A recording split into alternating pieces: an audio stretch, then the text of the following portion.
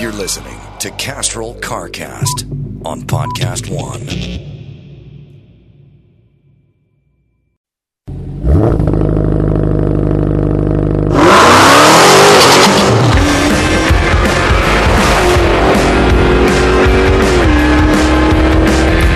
Welcome to CarCast. I'm Matt, the Moderator, DeAndrea. We got Bill Goldberg on the phone with us, and our buddy Alistair Weaver. Welcome back to the studio from Edmunds.com. How you doing? Thanks, Matt. I'm good, thank you.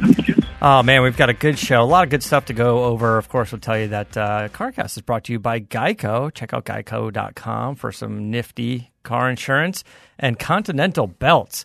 We'll tell you more about them, but you guys can check out oetechnologyseries.com to hit up Continental and see what they're doing. First off, let's kick things off. Welcome back to the studio. We got a nice weekend off after Springfest, racing cars, and spending the weekend with Dodge over there. It was a lot of fun to do. I was flipping through the channels this weekend, and of course, we saw you on NCIS Los Angeles, and running around driving the Hellcat. It actually said Hellcat in the episode.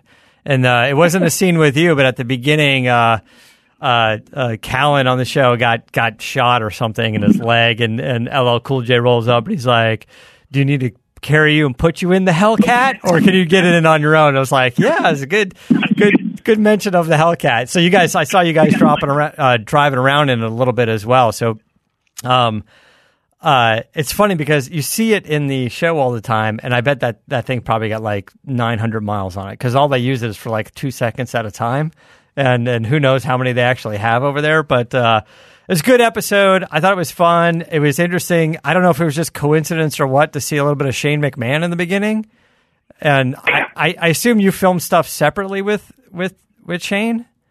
I didn't see Shane at all. Yeah, I don't know. I don't even know what the relationship was like or what's going on. There's so much weird stuff in that world, in the wrestling world. But a fun episode. It was good to see you on there. And it looks like you watch it. It looks like just on a personal level, like you and LL get along great because I see you guys on the show, and it looks like you guys are having some fun. So. They use the term brother from another mother quite callously these days and lackadaisically, but it definitely applies. He's a good dude, great guy, very down to earth. And, when it's time for him to turn it on, he's pretty damn good at what he does. He likes to have fun, and physical guy, likes to train. So we got a lot in common. He loves the Hellcat and makes it for a wonderful working experience. Yeah. Now, what does he drive as his personal car? Do not know. I do not know. No. They've been doing that show for a long time now. But anyway, congratulations. It was good to see you on the show. Hopefully you get to do a lot more episodes. But anyway, so Alistair, I wanted to chat with you guys because the Jeep Gladiator had made so much noise at the LA Auto Show, and Jeep's been talking for a long time of having a Jeep Wrangler pickup truck version, and you guys finally got a hold of one and kind of put it through the paces and put together a pretty nice little, I don't know, I want to say like a half-hour film on this thing. Yeah, so that certainly well done. It was great. You put it up against the Colorado. The Chevy, the ZR2. Yeah, the Colorado, which is the off-road version of the Colorado. Basically, it's kind of that's right. The four-wheel drive, a little bit bigger tire setup, and you guys kind of went. I don't know, sort of a head-to-head comparison out in the dirt and whatnot, right? So, what do you guys think of it? I mean, I watched the video, so I don't know if I'm supposed to give away the results here, but yeah, the video's doing really well for us. But it's an interesting one because we took it out into the dirt with the ZR2, which, as you say, is Chevy's off-road focused Colorado.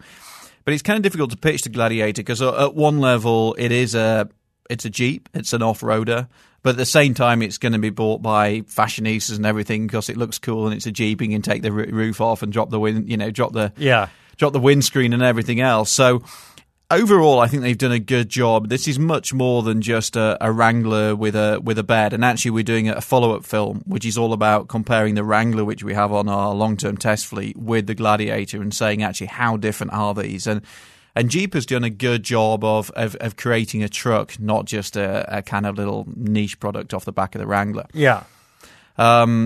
Interesting as well, it's selling. I mean, it's really selling. Yeah, I don't know if I've seen them out here yet. But no, you won't do. Yeah, they're not actually. When I say it's selling, there's so many pre-orders on this thing. There's so many people putting deposits down. But those are Jeep guys. Those are a lot of Jeep guys. Like, it hasn't really come into the whatever the mall truck guys, whatever the term is for the for the city dwellers. It's the problem is with that, especially somewhere here in LA, it's still a big vehicle. It's not a full size truck like a Ram 1500, but it's a big mid-size truck. So, if you were living with one in LA, it's not going to fit in the garage unless you've got a Goldberg size house. So it's that's a challenge for it. So don't think of it as a lifestyle vehicle for surfing or something, because it's a big unit. Is it underpowered? I have so many questions after watching the video, but is it on par with power, or is it under power?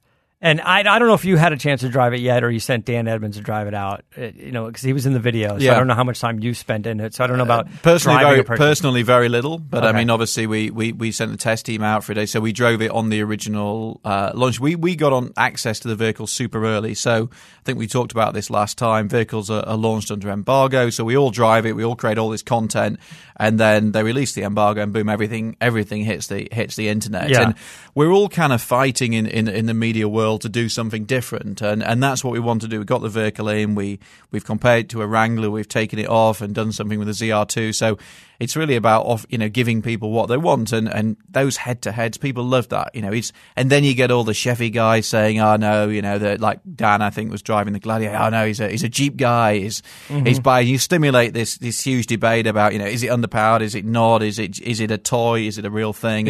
And that's great, because that's what it's all about, isn't it? I mean, the tow ratings seem pretty high for a vehicle that doesn't lead the category in horsepower.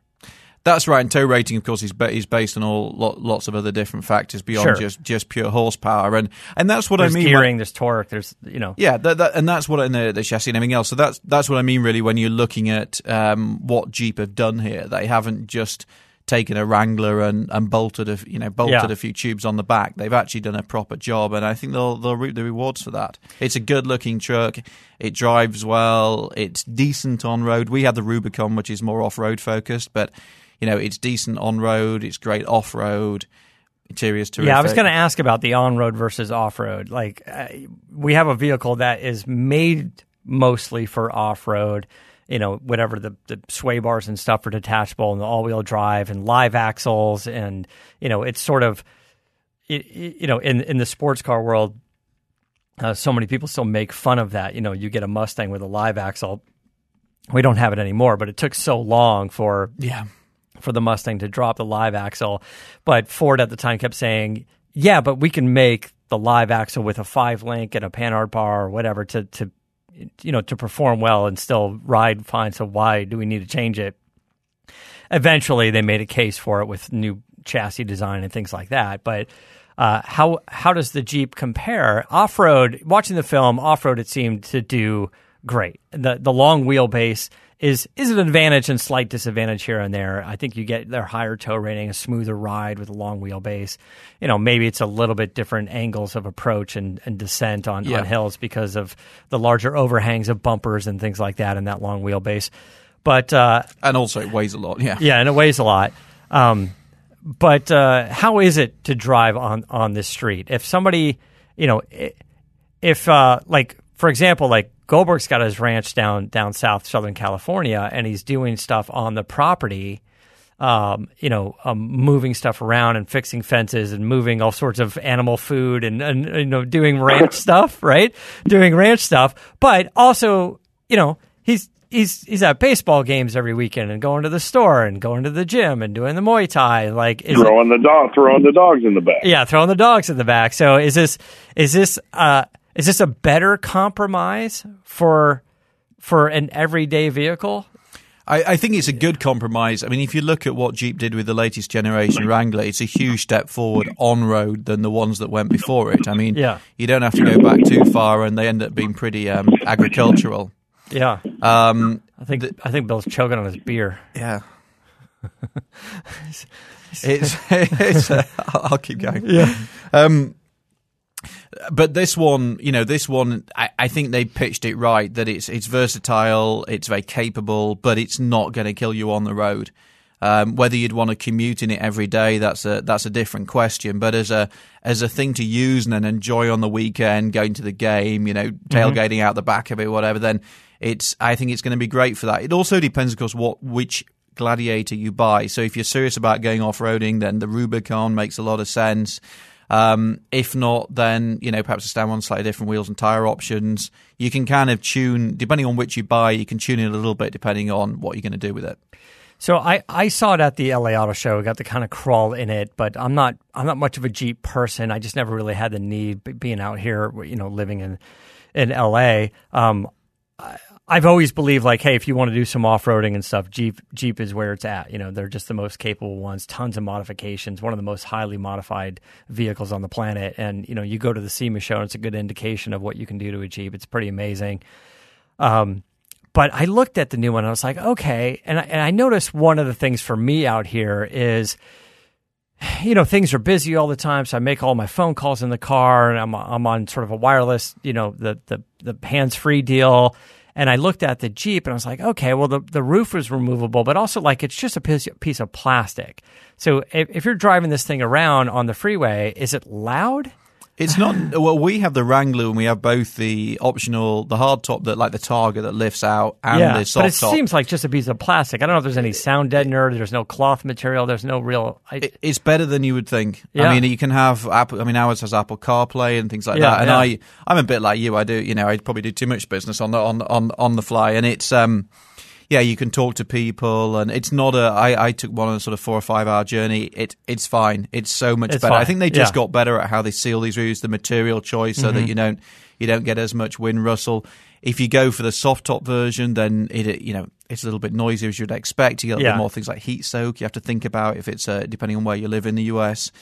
But overall, it's still a good combination. I think that's what nice about the Gladiator and the Wrangler. As you say, you can modify it, and we're about to put some Mopar bits on our Wrangler, and a lot of that will also carry over onto the Gladiator. So I think we'll see SEMA this year. We're going to see so many Gladiators with tricked up and everything else, and that's kind of part of the fun. And yes, you can do it with the ZR2 Colorado. You can do it with things like the Tacoma TRD, the Toyota. But this is kind of what Jeep's all about, both from Mopar, which of course is the official tuning division, or in the broader aftermarket. There's some great stuff out there. The other question I thought to ask when I saw the video was, in the video there's Dan reference. He's like, it's a full Jeep. You can take the top off, you can fold the windshield down, you can take the doors off, and there was a picture of it in the video, and I was like, oh, it looks good. It's completely naked, but what does that do to it? Like, this is a full frame vehicle, and all of its structural integrity is basically that frame, because once you start taking all the body panels off, there's nothing left. Like, I had the Alfa Romeo over here, and we used to. You've seen it a bunch of times. You try to get in it once, the Spider. And I was like, the truth is, if you put the top down and open both doors and stand in the middle, it'll probably fold in half. I don't know how much structural integrity. Like, the only thing that's going to keep that thing from snapping into is probably the drive shaft. It's just not. It's not a car you're meant to do. Like, There is a difference. If the top is down and two guys are in the car and you open both doors and try to get out at the same time, like, there's a difference, And how does Jeep deal with that? It's just a completely robust frame? Yeah, I think the big difference is two things compared to the Alfa. Technology has moved on in the past sort of 60 years or whatever, since the Graduate or whatever. But also, if you look at the Jeep, it's not like the whole thing comes back. You actually keep the frame. Mm-hmm. So really what you have is a frame that you then hang things on. So you hang the doors on, and the roof, actually, it's not like the whole roof comes away. It's actually if you have the fabric roof, it peels away from the structure. So you do keep a lot of the integrity and rigidity. When the doors come off, is there a door frame still on it? Or can you... It's not a cabriolet you still have the inherent structure of the vehicle. Yeah. And I'm sure if Dan Edmonds, our director of testing, was here, no relation, he would explain that there's marginal differences, but it's not like the old days where you take the, it's not the house of cards that we all talk about. Right, but you guys compared against the Chevy the Chevy Colorado, and I assume that has a frame underneath it as well, but they can rely on the cabin structure of that as part of its structural integrity. And Jeep has to sort of compensate with the frame for the most part. There's like you said, there is some structure, but it's not quite the same. They don't have an attached roof to the A pillars and B pillars. And I think the other difference is, and we've seen this with a lot of cars, things like the 911, for example, is if you set off designing a vehicle knowing that this is how it's going to be, then you design it accordingly. Where it goes wrong is where you create a coupe or a sedan, and then somewhere along the model cycle they say, let's take the roof off. Yeah, probably like the Range Rover Evoque. But then you have difficulties, because then you're trying to artificially re-inject rigidity into something that wasn't necessarily designed that way. Yeah. It's funny because in the supercar world, we see that. They're like, oh, we have whatever, an Aventador. And they're like, the Roadster has very minimal added structural pieces. It's like, but it has some. Yeah, and and the weight goes up. Yeah, and you did have like a giant carbon fiber X-brace, in the engine compartment. Like, there is something there. There is a difference. I guess the difference is things like the McLaren, where it's where you've got a carbon tub that things are hung off. Then you've got so much rigidity that it becomes less of a drama. In that case, that's almost like starts off as a Roadster and you bolt bits onto it. I think, Bill, you should test the Jeep Gladiator. I think we need to find. I've definitely thought about testing one of those puppies out, put it through the paces of the Goldberg garage for sure. Property. I think it's a worthy choice. I like it. Mopart's got so many aftermarket options for it already. I mean, you can individualize it, and God knows the performance options are there. I'd be curious to see what you think of it. One, is it roomy, or is it roomier with outdoors and stuff on it? As the weather starts to get nice, that might be an interesting option. And truth be told, like Wanda drives more trucks than anybody down there, and because she's constantly doing stuff, and I'd love to get her opinion on it to see how it compares to. I'm sure she's rolling around like a big F-250 or something diesel or whatever. But I'm curious to know. As long as you can pull a horse trailer and throw hay in the back, she'll drive it. But if not, she won't. Yeah. I'm just wondering if it seems like a fun version. Like, hey, it can take the top off, or I can take a door off, I can do whatever. I feel like Bill can take the door off easier than I can, but it seems like a fun secondary vehicle. It's purpose built for sure. I wouldn't want to have to use it every day, but it's surely, if it's a second vehicle or third vehicle or whatever it is, purposely, it has a lot of potential to be a lot of fun. It looks like it is, and if you spec it up, you can get lots of toys and luxury stuff as well. So, no, we like it. We're a big fan. Yeah, well, that's good. Then the Jeep's doing what they're supposed to be doing, and I'm sure it's a difficult balance of making all the Jeep people happy and then making sort of the masses happy as well, saying maybe the Jeep Gladiator is going to be one of the vehicles that brings first-timers to the Jeep family. Yeah, and the strange thing is, actually, I think, why did they take so long? I don't know, but it's not like this was just an idea. Doubt. This wasn't like, we just came up with this idea. Like, people have been talking about this idea forever. Yeah, and it's like you look at the market in the US and you say, like, nobody's buying trucks. They don't sell. Yeah, then that's not the case. No. Is there a business case for doing a truck? Oh, tricky. Yeah. Yeah.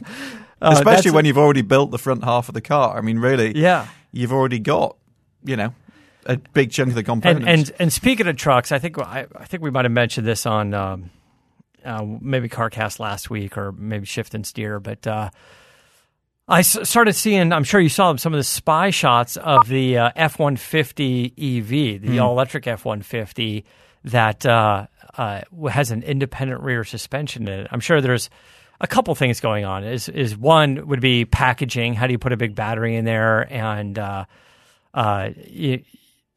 maybe there's no drive shaft at all. Maybe there's just rear motors in the rear and in the front, or however they're doing the powertrain on that thing, and eliminating the live axle. There's probably rooms for batteries and tuck them up high and have some off-road capability, and having coil springs allows them to probably compensate a little bit better for weight. Balance that truck out a little bit. Or maybe they're also thinking that the electric F-150 isn't really going to appeal to an off-road audience, so this is more of a on-road utility truck. Anything from guys, like you or me that may use trucks, or like we were saying, like Bill and his wife Wanda, landscapers, and things like that. Which, by the way, is great, because why roll up in a really loud truck 7 a.m. and then fire up that leaf blower? Yeah. But why not have an electric version of it? If you think about the amount of miles, all the service trucks, like every F-150 service truck that's out there, if people started putting electric versions into their fleet, it's so much highway driving, street driving, beaches, that sort of thing. Yeah. Why would you need the full off-road capabilities of I think it's probably right. You're probably going to have it, if they want all-wheel drive, probably have a motor in the front and rear and that sort of thing. So, yeah, I mean, Ford has been a bit behind the curve on the whole EV thing, and they're playing catch-up over the next 2 or 3 years. They're going to be talking about little else. They've got a Mustang. Well, they're calling it a Mustang-based SUV, which is... Yeah, a Mustang hybrid. I think they're just trying to put some excitement into the idea of an electric SUV, to be honest. But that's coming next year. So they are, the EV F-150 is coming. I mean, this is happening really fast now. Well, it really okay. is. Hey, guys, before I forget, Alistair, can you enlighten me a little bit about this? I don't know if it's electric, but it's a take on the Urus, but it's a truck. The Lamborghini? An electric version of the Lamborghini? I don't know if it's an electric, but it's a truck version of the Urus. At the risk of shameless name dropping, I actually had lunch with Stefano Domenicali, who is the CEO of Lamborghini, a couple of weeks ago in Beverly Hills. Which, and if that is happening, he was giving nothing away. I think you got punked. I think you saw an April 1st post. I think it was like that Toyota Yaris truck that was going around. It's quite possible, but it was today instead of yesterday. They may have just been a bit behind the curve. Speaking of the punk one, how about the Dodge Ghoul that they said was a $200,000 limited run that will be faster than the Demon? I didn't see that. I didn't see that, but that sounds on par with the April Fool stuff that was going out. For the Lamborghini, I saw not the Urus, but I saw like the Lamborghini Camper post. It's like a Huracan towing the trailer. Did you see that post? Didn't see that one. Yeah, so it's like a trailer camper shaped like a Urus, but it's being towed behind like a yellow Lamborghini Huracan. It could be around April Fool's Day, but what people are doing with vehicles now, with Bentley with the SUV and with Lamborghini with the SUV, I mean, I'm not batting my eye at anything, but it's true. No, I'm with you on this, because I don't know what's a joke or not because of what's happening in the car world. Cayenne Coupe came out a couple of weeks ago. Yeah. Well, so yesterday morning, I was in Irvine and went to a preview to the Ford Escape. And what's funny was that the Ford Escape is going to be an important small crossover vehicle for them, because as they phase away from cars other than Mustang, they're phasing away from their sedans and stuff. I don't know. This essentially replaces a Ford Fusion. Maybe a Ford Focus as well. four-door. Yeah, it's a bit bigger than a Focus. You know what, dude? I got to tell you get to go to some unbelievably cool events, but that one, I don't know if I would have liked to have been with you. No, and look, it's one of these things where, like, yeah, we love driving the super fast cars, and like I rolled up to the Ford Escape event in a Jeep Trackhawk, and I was lucky to get 14 miles per gallon on the way home, and that's when I wasn't diving in. I've been averaging about 12. Right. I'm going to tell you right now, I've been averaging about 12. I used the launch control in that thing just to see what would happen. And it's fun. And it is fantastically fun. Brings a smile fun. to your face. And it served its purpose. And the launch control is easy to use. Track mode, launch button, left foot brake, go. It's like there's no settings, and it doesn't have to like lower the car and raise the wing and no skill. No, it's just like no. It's a little dangerous. It's loud. It's louder with the windows down. It's clearly louder outside the vehicle than inside the vehicle. You can hear it inside the vehicle, and when it shifts, you hear that good shift. And not to get too much into that vehicle, we can save it for another time. But having the Alfa Romeo Stelvio with the 505 horsepower back to back with the Jeep, everybody was saying, I can't believe it's $94,000 for a Jeep. I'd never spend $94,000 on a Jeep. I agree with you. That's a tough number to get behind, but this thing is fun. This thing is fun. And somebody asked me, they're like, why get this over like a Cayenne, or used Cayenne Turbo or something like that? And I said, because you get this to modify it. You get it to have fun with it. You can drive it every day. It's super comfortable. You can drive it every day. And it's at 707 horsepower. I forgot what the torque is, 650, 690, something like that. But the drivetrain, the transmission and stuff, and that is already rated at over 800 pound-feet of torque. You can make almost 1,000 horsepower on this thing and probably run slicks on it and not break it. And so that's kind of what I was coming to. As throughout the week, as people were asking me, okay, who spends $94,000 on a Jeep Trackhawk? I was like, people that want 1,000 horsepower Jeep Trackhawk, because this thing is fun. Like just getting onto an on-ramp, even taking a turn and throttling down a little bit. Even though it's all-wheel drive, I know it shifts a lot of that power to the rear wheels. It lifts the front end, and I'm sure with the right tire set up on it, you can get that thing off the ground. It's super fun. It's super fun to do. But the Ford Escape, you know how much fun they are. I mean, who needs a red eye? But I mean, I absolutely swallowed an E63 this morning. Oh yeah. Now granted, the thing's a four-door, but just what it does when you press down the throttle, man, it's the exhilaration that it gives you. Now, yeah, that's a lot of money for a Trackhawk, but man, it's a rip. Or you just wait 3 years, let somebody take the hit and pay 40, 50. Yeah, look, we say that about pretty much all used cars anyway, right? Like that's kind of the go-to move on that. And this thing will be fantastic. Then the engines are great. We already know the engines are pretty tough. But I forgot where I was driving. I was, I'm sure it was out on a date. And I was like, hey, do you know what this thing is? It goes really fast. Really? How fast? Let me show you. Hammered down. It made all this noise. A minute and a half later, like two dudes in like a G63, like Mercedes roll up, laughing their ass off. They're going, what the hell, man? That thing's quick. And I was like, yeah, I smoked your G-Wagon for sure. And they're like, God, it was loud. And then the girl's just laughing her ass off going, what's going on? What's going on with this thing?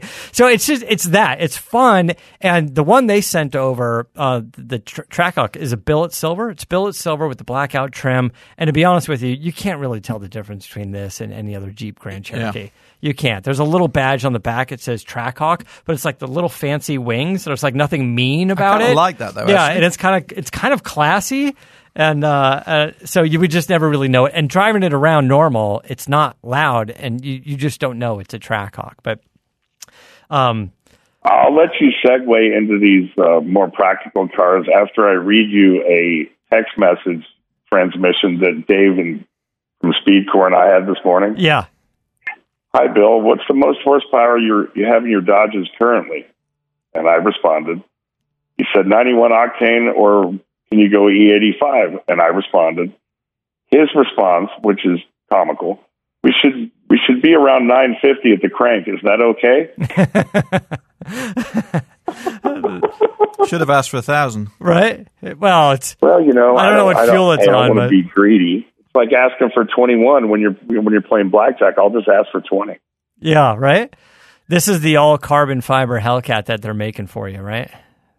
Yes, sir. 90% carbon. Yeah. I mean, it's as much carbon as you can do. I'll tell you a little. I'm going to tell you guys about Geico, but on that Ford Escape. They had the preview event yesterday morning, which is Monday morning. They had, as you're listening to this, was Monday morning, and they said, walk us through it, blah, blah, blah, take your photos, and everything's embargoed. You can announce it on Tuesday. And I said, oh, well, that makes sense because it's April 1st. You don't want anybody to think this is a joke. And the Ford people kind of looked at each other and like, oh, yeah, They didn't even put it together. They just kind of got lucky. Maybe somebody down the chain was like, no, let's do it on a Tuesday. We don't want to release stuff on a Monday, but then realized everything was embargoed till today instead of yesterday, because it would have been in the same, Instagram feed of, the Lamborghini camper wagon. Well, we were talking off air about Peugeot coming back. How do you pronounce it over here? Peugeot. Peugeot. Peugeot. Coming back to the US, and that came out yesterday, and it was like, it's just April Fools. That's what we thought. Peugeot true. announced, and they said, we're coming back to the US, and we're going to come back 2 years ahead of schedule, so we're going to go. And I was like, why would you announce that on April 1st? Like, I don't know if that's a joke. Why would you announce it anyway? Yeah, why would you announce it anyway? Because it feels like a joke. I do want to ask you about Peugeot. First, I'll tell you guys about Geico. Everybody's got a to-do list. You drop off your dry cleaning, you pick up some milk, and now you can save hundreds of dollars on car insurance, and you don't have to drop off or pick up anything. Just go to geico.com, and in 15 minutes, you could be saving 15% or more on car insurance. So if you want some extra money in your pocket, this is the most rewarding to-do you can do today. Be sure to check out geico.com. Peugeot, do we need it? Do we need it here in the U.S.? Do we care? It's an interesting one, isn't French, it? Because right? It's French. Yeah, oui. Okay. Bien sûr. Yeah. I'm busting your balls on the French, but I know your girl is French. Do we need it? It's the same with Alpha and everything else. I mean, I grew up in the 80s, 90s. My first car was a Peugeot. I can't even pretend to pronounce it. A Peugeot 106. And this was Pininfarina design. These were, if you were a car enthusiast in that era, Peugeot 205. My mum had a 405 Mi16x4, which was like this really cool sports sedan. They looked great. They drove great. They were the enthusiast choice. Period. Okay. And then they kind of lost their way, and the 206 and the cars that followed weren't great, and they had a real period in the doldrums. And for people who aren't familiar with it, so Peugeot and Citroën are one company, a bit like, say, Hyundai and Kia. And then they bought, and it comes under PSA, which is the mothership. And then they bought Opel from GM. Oh, they did buy Opel from GM. They bought Opel from GM. And what's the lineup as far as, like the Hondas and Acuras? What's the quality? What's the luxury brand? I don't know. What's Citroën? So you have Citroën is a bit like, if you think of it in Kia Hyundai terms, so Citroën is a bit more youthful, a bit more quirky. Okay. So it's the Kia. So that's like the Kia. Peugeot more like the Hyundai in that it's a little bit more towards luxury technology. And then DS, which, I mean, I think people listening to the show will have heard of the Citroën DS from the 60s, 50s, 60s. And that they tried to then relaunch DS as a luxury brand. So if you think what Audi is to Volkswagen. Oh, so this would be their Genesis. Their Audi to Kia Volkswagen. Hyundai example. Exactly. This is their Genesis. So now you have Opel, or Vauxhall as it's called in the, keeping up, Vauxhall as it is in the UK. Peugeot, Citroën, DS being the luxury brand. Yeah. And now it's like, okay, we want to come into the US. What do we bring? And then we bring Peugeot. Now suddenly they're trying to get scale. I mean, we're talking about the escape. Is Peugeot the parent company? PSA is the Persian company. Okay, PSA.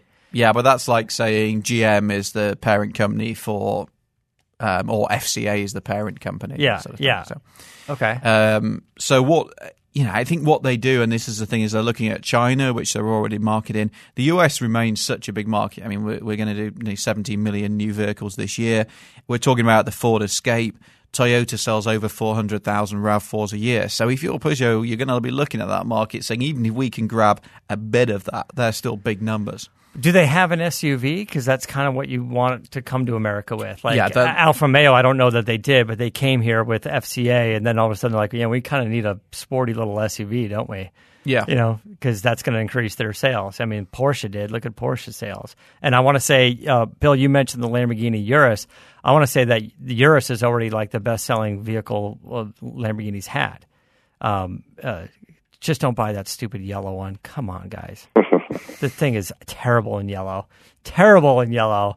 But that's kind of where we are with that kind of stuff. You mentioned Ford Escape. I think the F-150 is the best-selling vehicle in all of Ford's lineup, but I think Escape is number two. But easily, because it is, but the Escape has not been a good selling vehicle in the class. It's not. Well, I got a big overall question for you, Alistair.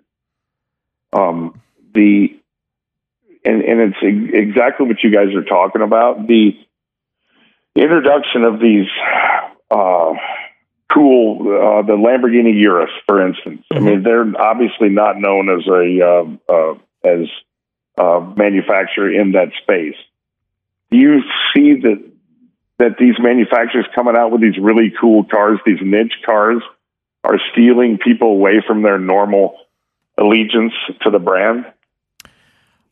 I think the reason they exist across the board is they looked at the market, and for a while there was a statistic that something like 80% of Ferrari owners owned a Range Rover. So not like a big luxury SUV, they owned a Range Rover. And they just looked at, Volkswagen Group looked at it and said, well, we can do this platform, we can spin a Bentley off it in terms of the Bentayga, we can spin a Lamborghini off it. You think about the Chinese market, the Russian market, some of the emerging markets where, the conditions, the roads, the US market as well. And what you were doing if you're Lamborghini, exactly the same rationale for Porsche going into Cayennes and Macans is saying, look at us, you've got a family bill, I've got one on the way, and suddenly a 911 doesn't make as much sense as an everyday driver. So where do you go? Then you lose them to the brand.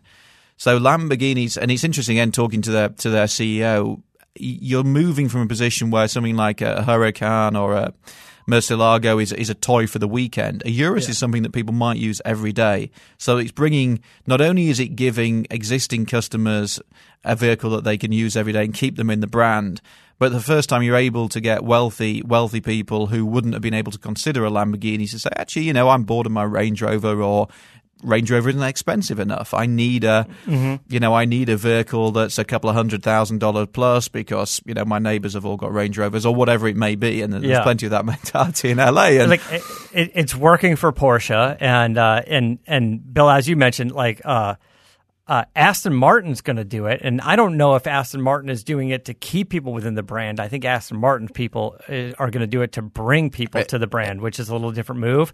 The Rolls-Royce Cullinan, I talked to the Rolls-Royce people. We like them a lot. They've sent us cars. We enjoy the cars. Really one of the best driving things out there. And I said, why do an SUV? Do you think you're going to bring new people to the brand? And they said, no. They said all of our customers were just asking for an SUV. They want the Rolls-Royce SUV in their garage next to the Rolls-Royce car. And maybe it's, guy and his wife, or they switch it up, or they want the family vehicle. And because it makes complete sense to me. It's just amazing to me to see these brands that are so staunchly sports car brands making the switch, because if you have someone who has more money than they know what to do with driving the most expensive, most luxurious car, they want that version also in an SUV. Well, they'll pay for it. It's interesting. There's a lot of fuss when the Cayenne Coupe came out a couple of weeks ago. It's the end of Porsche. It's all this cliche, this clickbait stuff. Oh, it's the end of Porsche. And I actually thought, what, for my lifestyle right now, one of these would be about ideal. I'm not, it's a hefty price bracket, and I wouldn't be spending that much on a new vehicle necessarily. But it's more about what it actually does. It's fast, it's sporting, but it's got plenty of space for stuff, for people. It makes a lot of sense. That's why the Macan's been so successful, because what they've done with the Macan, and I think this is where Lamborghini and Bentley and Rolls, this is where the art of it is. Can you translate your brand values into those vehicles? And so that's where I think Porsche, with the Macan in particular, less so with the Cayenne, has done a fantastic job, because it still feels like a Porsche. The Cayenne, I drove the new one last week, particularly if you go for the base model. It's a beautifully executed SUV. Is it a Porsche? Not for me. No, and where they... The only part where they kind of hurt the brand is in resale value for the SUVs. Yeah. But, you go in there, there's a certain amount of quality that's still Porsche. There's a certain amount of performance benchmarks that is still Porsche. But is there anybody left other than, if Aston Martin's going to do an SUV, Maserati's done it, Alfa Romeo's done it, Lamborghini's done it now, Ferrari is the only one, right? And they're doing it. And there's, so I was going to ask you about that. There's so much, we're doing it, we're not doing it. Sure, we've got all this specialty coming. We got the Koenigseggs and then whatever, maybe Bugatti, but Bugatti's only really got one car at a time anyway. So, is there really anybody left other than Ferrari? And do you think Ferrari is really going to do it? I think Ferrari will do it, because I think their business model has changed, and it's also stock price and everything else. So it makes total sense for them. I feel like Ferrari makes more money off of T-shirts than they do. And think of how cool it is, right when you say that. I mean, obviously it's quite impractical But how badass would it be to have a Ferrari SUV? Yeah, if done right, yes. I think it's going to be cool. I'm very interested in the Lamborghini Urus. We've requested one to drive because I don't necessarily love the way it looks, especially in particular colors. Yeah. But I'm expecting it to be an animal to drive, and I'm expecting really fun, good things. Especially now. We've jumped into a few SUVs like the Alfa Romeo and even the Acura MDX, just sort of on the everyday version to it, and then stepping up to a Trackhawk. I'd love to see what Lamborghini is doing to it, and I have a feeling you're going to get in it and go, this thing is a lot of fun. This thing is really cool. Don't get yellow. I don't really like it because it's a bit vulgar, but actually I kind of respect it. Yeah. It's fun. I mean, the only people who keep hanging on to it are McLaren. McLaren are the only people. I mean, they're about to... Yeah, so Ferrari and McLaren? Yeah, Ferrari are going to do it. McLaren are... I'd be amazed if Ferrari don't. I know there's all these sort of rumours. I think Ferrari are going to do it. McLaren are adamant that they will. I mean, McLaren they're talking about doing a GT car with a 2+2 and things like that, which makes sense for them. But going to an SUV, they're adamant that they won't. But it also slightly feels like, I remember back in Europe, people talking about diesels. Oh no, Jaguar will never do a diesel and all this. And then, the market changes and people look at the economics of it and say, this is what people want, give them what they want. Yeah. I'm going to tell you guys about Continental belts, and then I'm going to ask you a little bit, just another question about some of the rules happening in Europe, because we always talk about our rules out here and how they're a mess, especially in California. But there's some stuff going on over there that real quick I just want to get your thoughts on. But Continental, you guys heard us talk about this a while back. If you think about all the weird things that you find in cars, not just petrified French fries. I'm talking about melted crayons, live snakes, bizarre trinkets, the stuff that makes you really wonder about, folks. Well, you'll also find Continental belts. I bet you didn't know that they're OE in millions of Chrysler, Dodge, Ford, BMW, VW, and GM vehicles. And Continental is launching the aftermarket multi-V belt with the OE pedigree. It's their OE Technology Series line of belts. These are fanatically engineered for perfect fit, form, and function for 98% of the vehicles on the road in the U.S. and Canada. Continental OE Technology Series Multi-V belts. The belt with the OE pedigree. Get the full story at OETechnologySeries.com. That's OETechnologySeries.com. I know that, I don't know exactly where, but some areas of Europe are trying to get away from just combustion engines completely and trying to mandate at some point in the future only EV or some form of, is it maybe EV and hybrid? I don't know what the deal is going to be, but they're starting to push to that. And some car companies, I think, are saying, yeah, we're going to do it. We're going to start to become like an EV company, maybe Volvo or something, or Polestar or whatever they're doing. But now you're saying when I saw you coming in, you're like, oh, they're trying to set a limit, not a speed limit for what you can drive, but a speed limit of what your car is allowed to do. So sort of a nanny, electronic nanny in the car that, and I don't know if it's just capped out like at 75 or 85 miles an hour, or is it capped out based on the speed limit of the road? Because, now we can drive the cars and our GPS and our heads-up display shows you the little speedometer sign go, oh, you're in a 35 mile an hour zone. You don't see the sign, but we know because you Google and found out. Why limit the speed of a car? Yes. Why? I mean, basically, why? What they're doing is in 2022, the EU is going to introduce legislation so that you're right. The technology already exists, so it uses a mixture of GPS, sign recognition technology, and then it will automatically control the speed of the car to the speed limit. So you enter a 40 zone, it will reduce the speed of the car to 40. It's using sort of adaptive, it's using technology that is already here, but this is going to be mandatory. The interesting thing about it is, though, that you will be able to override it by jumping on the throttle if there's a sort of emergency situation. And I'm also reading that you can turn it off as well. So it kind of begs the question, why have like it? the auto start stop button in the car. But the rule is going to be the default is it's on. And now you have to get into every car. And now we have to hit two buttons. We have to start it. We have to turn off that auto start stop button. And then we have to turn off the speed regulated button, or we got to pull more fuses. I mean, I got dragged into CNN on Sunday night talking about this on the airwaves. And it was all about actually everybody says that it's a safety thing, and speed is speed in the wrong place is clearly a bad thing. We'd all agree on that. But what worries me, and this driving in LA, is how distracted everybody is. Yeah, I mean, one of my team got rear-ended this morning, and we're pretty sure probably somebody was just on there. Why did they? It came from nowhere. Sure. And we have big problems with distraction on our roads. And if the car takes over and starts reducing the speed, it's another thing not to concentrate on. And that's my big concern. And what we're doing is constantly trying to manage the machine, not the person behind the wheel. Yeah. And driving standards, we know, are pretty terrible. Distraction, awareness on the road is really bad. So it feels like another thing which is just going to, detune the driver. And that's my big concern, that we should be teaching, because, it's like, it's not speed that kills per se, it's inappropriate speed. And there seems to be the bit that everybody misses. Yeah, I don't know how many accidents are accredited to speed these days versus anything else. Distracted driving, whatever. And look, if there's going to be legislation that's passed, it shouldn't be regulating the car. It should be more complicated to get a license. It should be everybody who gets a license has to go do 2 days at Skip Barber or Bondurant or some program and get on those skid pad cars with the training wheels and make everybody more aware. Exactly. Right? Like if you educated people in the experience of losing control of a car, that would save so much more.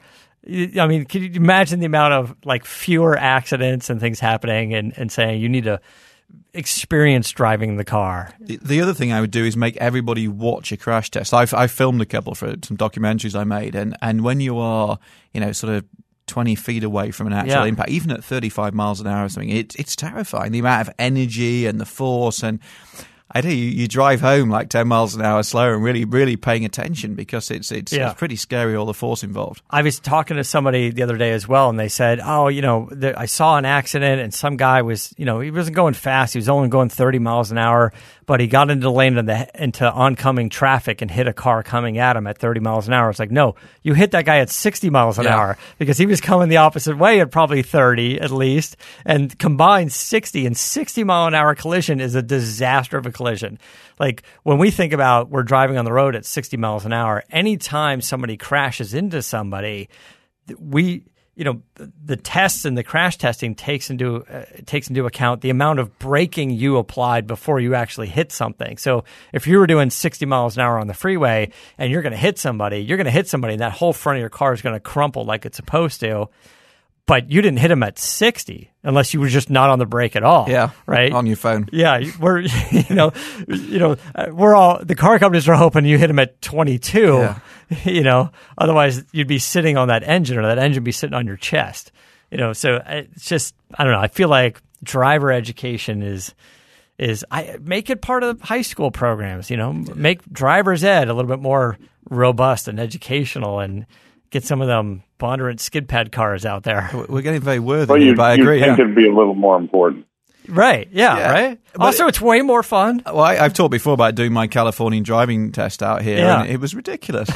It was like we drove around the block at 20 miles an hour, and the guy talked to me about some of the technology in a Chevy Bolt, and the guy was asking me about some of the technology, and that was that. That was that. And they're like, okay. Drive forevermore. You seem like a nice guy. We'll give you a license. Yeah. It's only a car. Do you know how to parallel park? Yeah, I don't want to do it now. That's fine. Well, here's your license.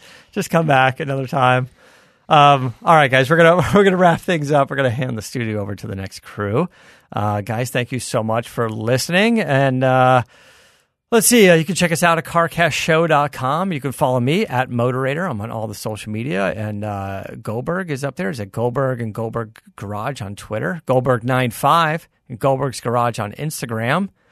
Definitely follow those accounts. Lots of good posts. I'm sure if you scroll through his feed, you'll see the rendering of the carbon fiber Hellcat. It looks badass. Oh my God, I can't wait. And Alistair Weaver's on Twitter at Alistair Weaver. Good luck trying to spell that. And you can find him on Instagram at his new Instagram handle, Weavometer. Stop it. I love it.